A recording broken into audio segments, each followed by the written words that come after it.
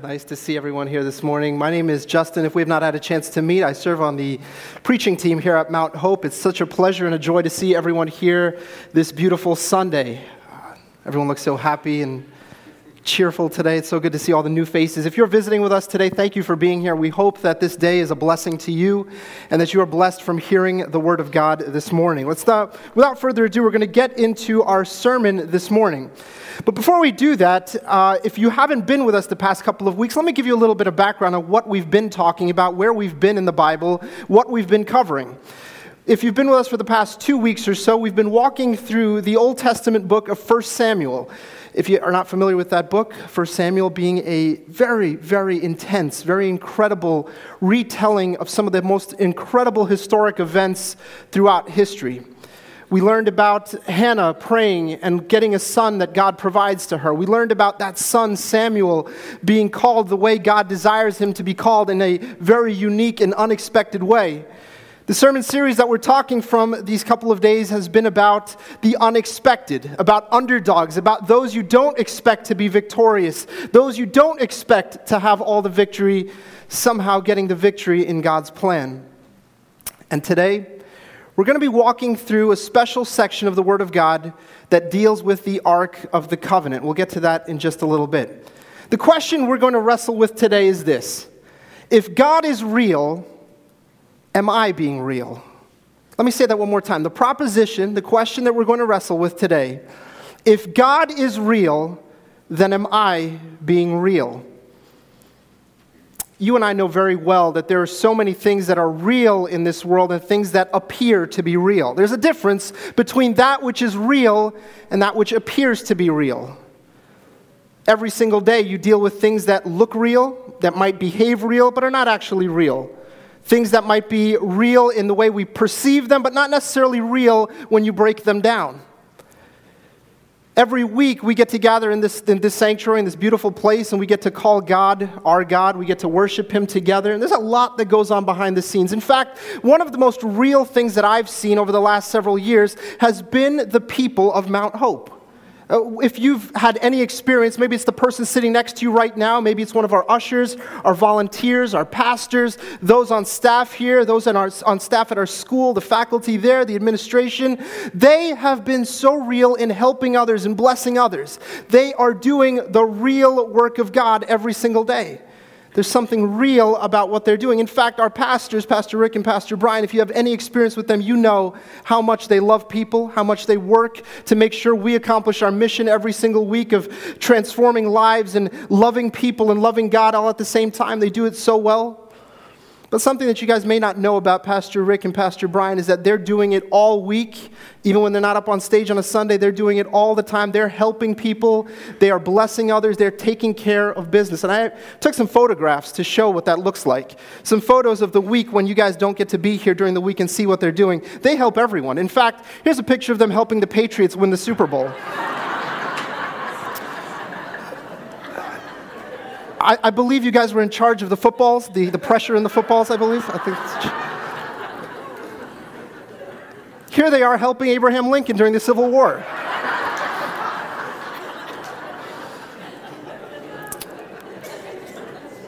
Here they are helping a bunch of aliens help fight other aliens. Pastor Rick and Pastor Brian are very helpful people.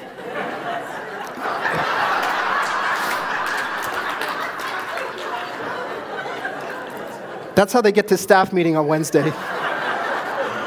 So, the point is, there is something different between that which is real and that which appears to be real. You can tell every one of these photos appear to be real, although they may not actually be real. In fact, I could talk about my recent vacation. I could talk about other things and show you photos of me sitting on space and tell you that this is where I went on vacation recently. In fact, here's a photo of international superstar Justin. And Justin Bieber is also in the photo too, by the way. That which appears to be real does not necessarily have to be real. If you're familiar with Manhattan at all, or New York City, you know there's areas of the city where you can get some very, very nice products for very, very cheap amounts of money. In fact, you can walk down Canal Street in Manhattan on any day, and there'll be someone who comes up to you and says, Rolex $10, Rolex $10. It's only after you put on the watch that you realize it was a Folex all along. Sometimes that which appears to be real is not real at all. So this morning, when we go into the Word of God, I want you to keep this in mind. If God is real, then are we being real? And the Word of God that we're going to walk into today is from the book of 1 Samuel chapter 4, verses 1 through 4. We're going to cover a little bit of 1 Samuel chapter 4, chapter 5, and chapter 6, but we'll start in chapter 4 this morning. We'll start right at the beginning of chapter 4. I'll explain a little of what's going on. That way we don't have to read too many of the scripture portions. I'll explain what's going on. And as we go along, let's take a look at a real God and how his people deal with them. The verses say like this: Now the Israelites went out to fight against the Philistines. The Israelites camped at Ebenezer and the Philistines at Aphek. The Philistines deployed their forces to meet Israel, and as the battle spread, Israel was defeated by the Philistines, who killed about 4,000 of them on the battlefield. When the soldiers returned to camp, the elders of Israel asked, "Why did the Lord bring defeat on us today before the Philistines? Let us bring the ark of the Lord's covenant from Shiloh, so that he may go with us and save us from the hand of our enemies." So the people sent men to Shiloh, and they brought back the ark of the covenant of the Lord Almighty, who was enthroned between the cherubim, and Eli's two sons, Hophni and Phinehas, were there with the ark of the covenant of God. If you remember what Pastor Rick was talking about last week, he was discussing how there was the call of Samuel and how different it was from Eli, the high priest's two sons, Hophni and Phinehas. He talked about how their call was different, how they went down a different path that they chose to go. You'll notice in the 3 chapters that we covered today, Samuel's name is never mentioned. Even though he had just been the star of the first 3 chapters of his book, named after him, here in chapters 4, 5, and 6, you don't really hear his name. There's no mention of him. There's nothing that deals with Samuel. But it tells you a lot about what's going on with the people at the time. Last week, Pastor Rick talked about the fact that visions were rare, that the Word of God was rare during that time. And here we come to a point where we realize how far the people of God are away from God, that they don't trust Him, they don't realize who He is. They have a semblance of religion in their lives, but they don't have a relationship with this true living God in their lives. So what do? They decide to go out to battle one day against the Philistines, their arch nemesis. They go out to battle, and as they're fighting, they are absolutely slaughtered on the battlefield. 4,000 of their men are destroyed in one day of battle. And after the battle is done, the elders of the camp gather together. They don't go gather together and pray to God. No, the Bible says they gather together and make a decision on their own that we will go get the Ark of the Covenant from a place called Shiloh where the Ark was resting. We'll go get the Ark, and then we'll go out to battle again, and somehow we'll defeat the people of Philistine. Let me fast forward to what ends up happening. So the Philistines fought, and the Israelites were defeated, and every man fled to his tent. The slaughter was very great. Israel lost 30,000 foot soldiers. The ark of God was captured, and Eli's two sons, Hophni and Phinehas, died. Wait a second, didn't they take the ark with them? Didn't they have God with them? Shouldn't they have won this battle? Shouldn't everything have worked out great for the people of Israel? No, they lost 4,000, decided to do another thing their way, and then they lost 30,000 more.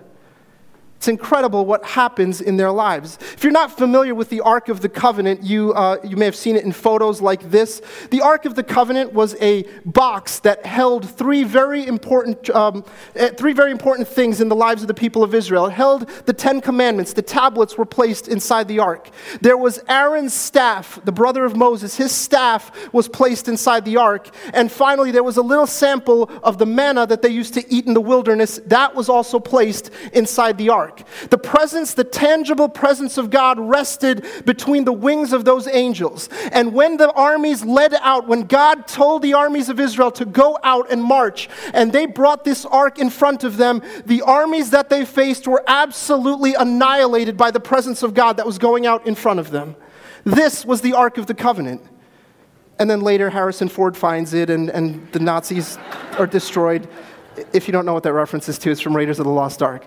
But the Ark of the Covenant is a very, very important tool, very important product in the presence of God.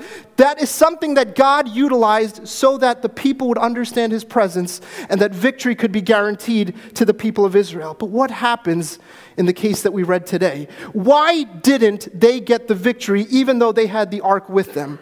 And there are 3 points that I hope you'll walk away with today, 3 points that we can apply to our lives every day in our walk with God, in this walk with a real God. The first point that I want to make to you first is that the people of Israel, they decided amongst themselves that we will bring the ark. They made a decision first, and then they decided to bring God into the picture. Let me show you how that happened. They went to fight the Philistines. They went and got annihilated by the Philistines, and then their move was, let's get God to come into the middle of our situation.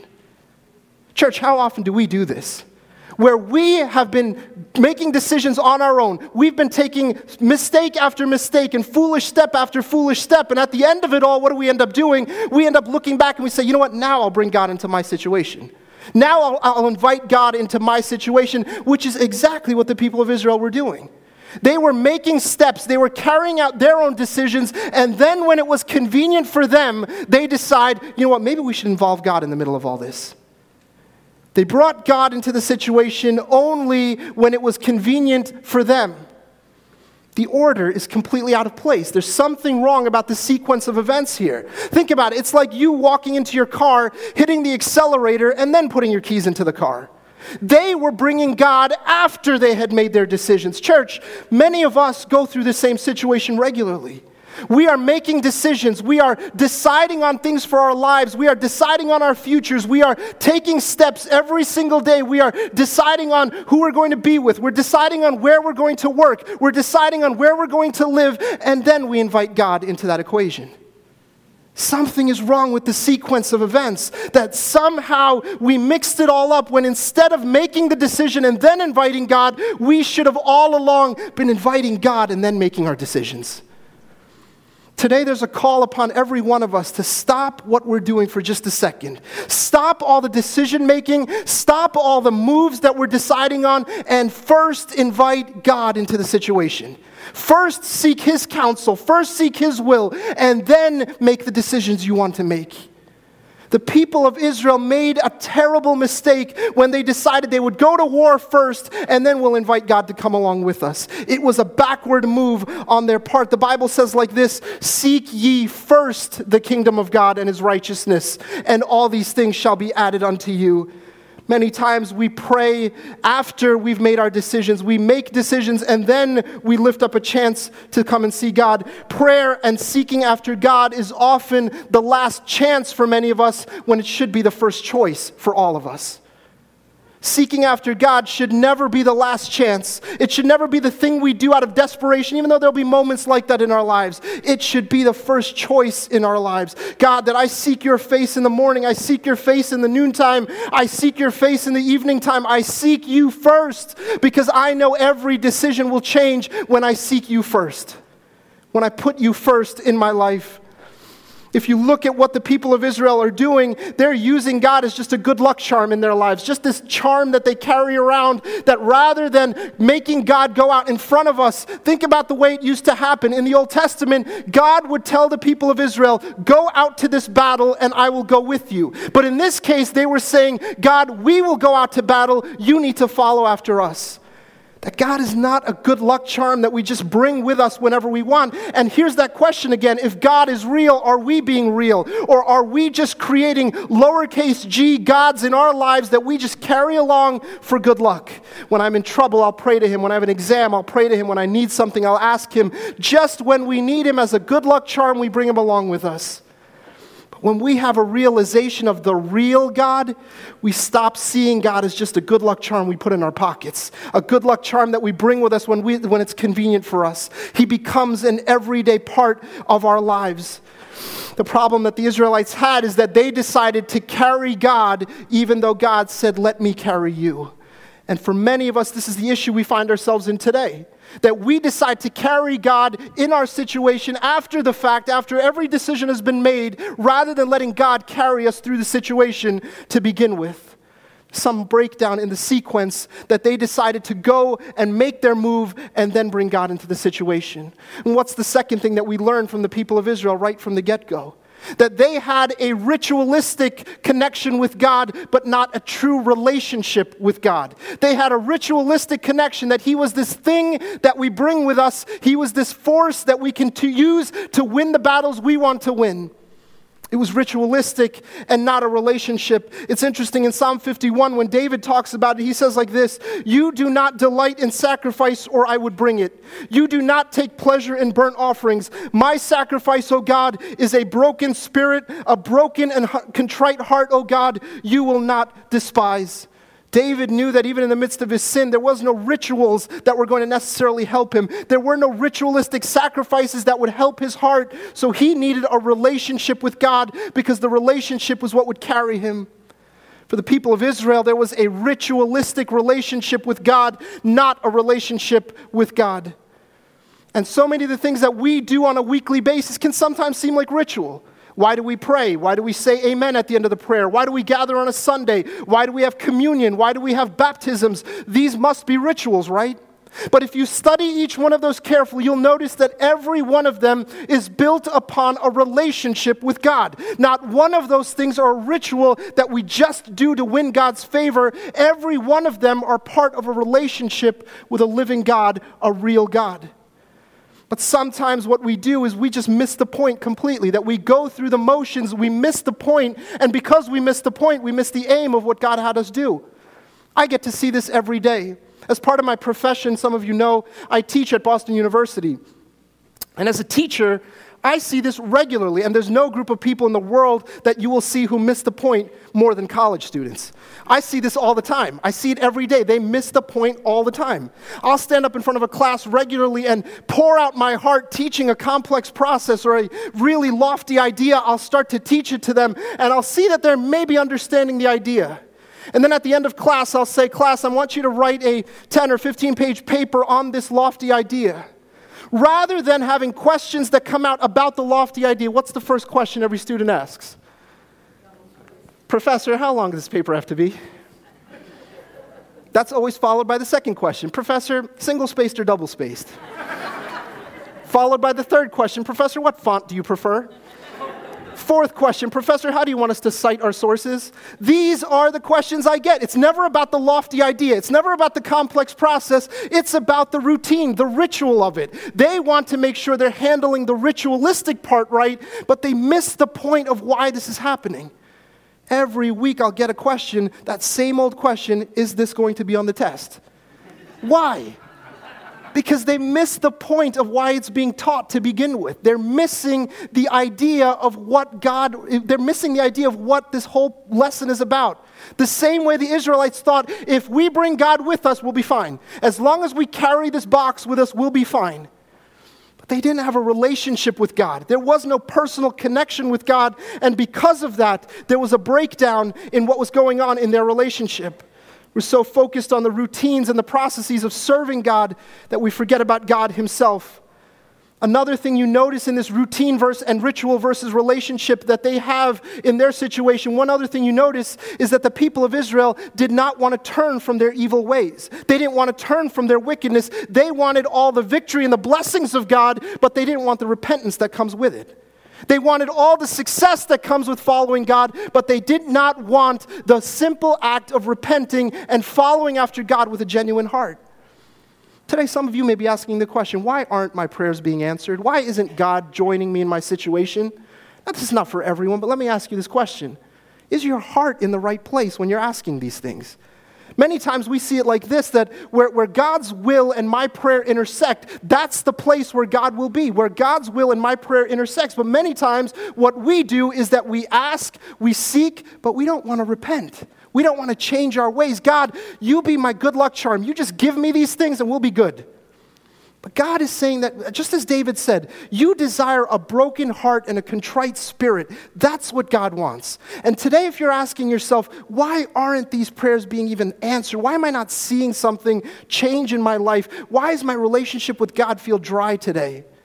And ask yourself, is there something in your heart that barriers or that blocks you from the Lord today? Is there something that's sitting there that you have not repented about, that you have not confessed to the Lord about, that you have not changed your ways about? Because until you do that, you may see the same thing over and over again as the Israelites did. What the Israelites did in this connection with God that they had, this ritualistic relationship with God, the thing that they were doing is they were creating God in their own image. And we do it all the time. That there's a preacher who once said it like this, that God created man in his own image and man kindly returned the favor. That man decided we would create God in our image. And we see it all the time. We see it all the time when he would never let anything bad happen to me. And then when something bad happens, what do? We turn and we run from God. We say things like, he only wants me to be happy. That's the God that I've created in my image. He only wants me to be happy. My happiness is God's greatest concern.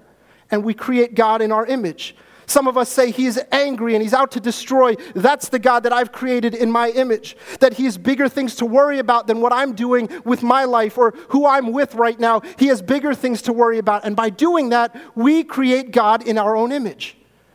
The people of Israel started to create God in their own image, and as a result, the relationship was replaced by rituals. Let me move forward quickly.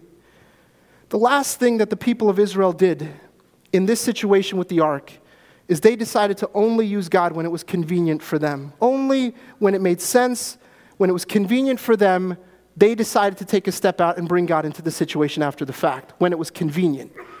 For so many of us, we want the quick and easy fix. We have the quick and easy fix on speed dial. Whenever we're in trouble, that's when we call God. We just pick up that phone and we just dial God and say, God, you need to come in and rescue me during this moment right now.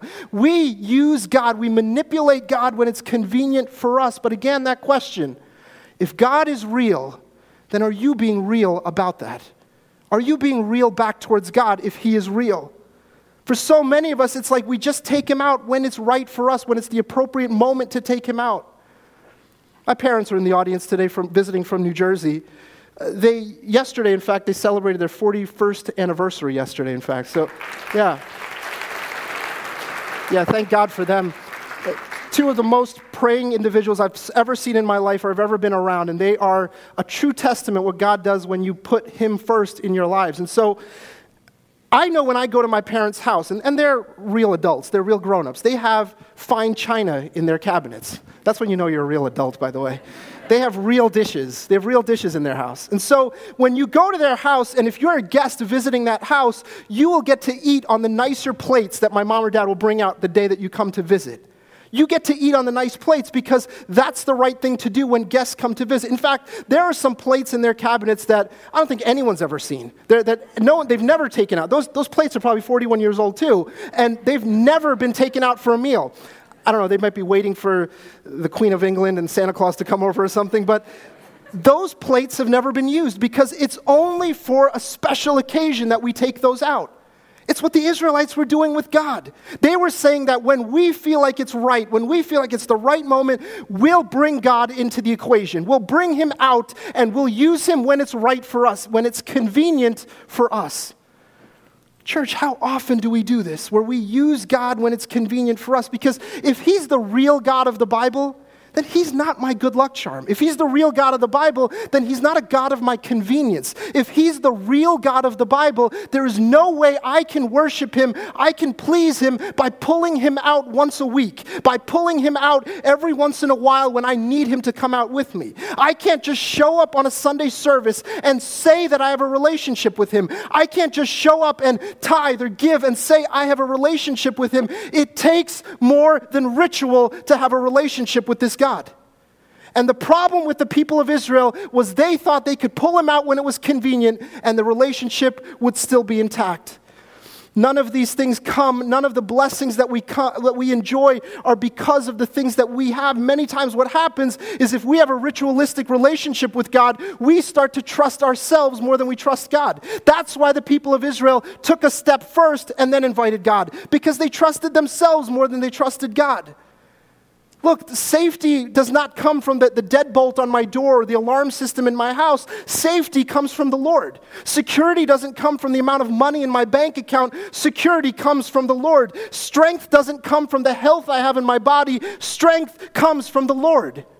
These are things that the people of Israel had to learn, and they were refusing to learn it, number one, because the wickedness was still in their heart, and number two, because they thought they could get away with pulling out God when it was convenient for them. How different would our lives look today if we understood a real God?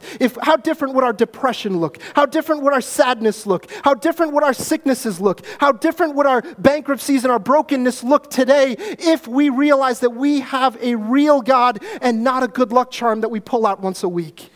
That's the call of the church today, to have a real relationship with a real God. Let me move forward very quickly. After the people of Israel give up the ark in this major battle, when 30,000 soldiers die and they lose the Ark of the Covenant and Eli's two sons die, we go through a little section of chapter 4 where Eli dies when he hears that the Ark of the Covenant has been taken. Just to give you an idea of the journey that the ark takes, it starts in Shiloh and it moves over to the city called Aphek where the battle takes place, comes down to Ashdod and then to Gath and then to a city called Ekron, to Beth Shemesh and finally to Kiriath Jearim. All great names that you can easily remember. So every one of these cities play a different part in the ark narrative, and I hope that every one of you will go home at some point today or tomorrow, read 1 Samuel 4 through 6. We can't get through all of it today, but try to read through those 3 chapters and watch the moves that the people of Israel make, how foolish some of their moves and their decisions are that ultimately lead to the ark getting taken away. So the ark gets taken, and what happens? What ends up happening to the ark? Is God destroyed? Are the people of Israel without any hope because now the ark has been taken? God has been defeated is what many people might think. Let's take a look at what happens in 1 Samuel chapter 5. It reads there like this. After the Philistines had captured the ark of God, they took it from Ebenezer to Ashdod. Then they carried the ark into Dagon's temple and set it beside Dagon when the people of Ashdod rose early the next day. There was Dagon fallen on his face on the ground before the ark of the Lord. They took Dagon and put him back in his place, but the following morning when they rose, there was Dagon fallen on his face on the ground before the ark of the Lord. His head and hands had been broken off and were lying on the threshold. Only his body remained. If you're not familiar with the name Dagon, Dagon was one of the most powerful gods of that time because he had so many followers throughout the land. Dagon looked like this. He's a handsome fellow. Dagon had the body of a man, had the head of a man, but the lower half of his body was shaped like a fish. There's a lot of history behind why it looked like that, but this was the idol that the Philistines served. This was their lowercase g god that they served. For the Philistines, they came to him when they needed him for convenience. They came to him when they needed help with something. They came to him in the moments of ritual. They came to him. Is that any different from what the Israelites were doing? The Philistines had an idol. It was easy to tell it was an idol. It looked like an idol. There was something about it that was very idol-like, that it was easy to recognize him as an idol. But the Israelites had turned the God of the universe into a simple idol. They turned him into a simple, we'll go to him when it's convenient for us. But what happens in this story? The Philistines capture the ark, they bring it to Dagon's temple, and they put it in front of him. And as we just read, the first day they put it in front of him, they come the next morning, and Dagon is fallen flat in front of the ark of God. Our God is powerful. Our God is living. He's powerful. He doesn't need the people of Israel to fight his battles for him. Our God is powerful. Dagon is fallen flat on his face, and the people come and they lift up Dagon and they put him back in his place. Let's stop there and talk for a second. You know you may be serving a lowercase g God if you can pick up your God. You know that you're probably serving a lowercase g God if your God falls in front of other gods. You know you're serving a lowercase g God if your God routinely falls down or if your God breaks when he falls. You know you're serving a lowercase g God when your God can fit inside of a room. Because he looks like an idol. We think of this as an idol, but church, think about the ways we have created idols out of our God. Think of the ways we have stopped worshiping a real God in a real way by making our own little artificial, ritualistic ways of serving him. We have broken the connection with God. We have decided to turn idols out of ourselves, idols out of money, idols out of love, idols out of power and control, idols out of material possessions, idols out of our chemicals that we put into our bodies. We have turned these things into our idols because we run to them when we need them. And we have stopped serving a real God in the real way that he's meant to be served. And Dagon falls flat on his face in front of the Ark of the Covenant. His head and his hands are shattered in front of the Ark, and they have to be put back together because of the power of a real living God that's in that place. How great, church, is the God that you serve this morning. How great is the God that you serve, because if you are serving some good luck charm God, a lowercase g God that you take out when you want to, then you are missing the point of the God that you serve. The greatness of God Almighty, the greatness that Jeremiah calls, there is none like you, O Lord. You are great, and great is your name in might. The one that's mentioned in 1 Chronicles, for great is the Lord and greatly to be praised. The one that's mentioned by the psalmist, for great is the Lord and greatly to be praised. He is to be feared above all gods. The one in 1 Chronicles that says, yours, O Lord, is the greatness and the power and the glory and the victory and the majesty. Indeed, everything that is in the heavens and the earth, yours is the dominion, O Lord, and you exalt yourself as head over all. The one that the Bible says that thine is the kingdom and the power and the glory forever and ever. That's the God that we worship today. If you and I are worshiping a small lowercase g God today, if you are worshiping a little God that you can pull out when you need to, church, you are missing the point of the God of the universe that you can run to in the darkest days that you have, and in the days full of sunlight. You are missing the point if you are not running after him all the time in a relationship with him. There is a question that we have to ask ourselves. If God is real, then am I worshiping him in a real way? Am I serving him in a real way? While others are propping their God back up, let me tell you a little bit about our God. He is the first and the last. He always was, he always is, and he always will be. He is the creator of all things. He is the designer of everything and the architect of our universe. He is the God of Abraham, the God of Isaac, the God of Jacob, the God of Samuel. He is your God. He is my God. He is the same yesterday, today, and forever. Heaven and earth will pass away, but his word is forever. He is holy. He is righteous. He is mighty. He is pure. He is my rock and my fortress. He's unshakable in the time of distress. He is my hope, and I hold on to him. He is the redeemer of all redeemers. He's the savior of all saviors. He's the king of all kings, and he is the Lord of all lords. That is the God that you and I worship today.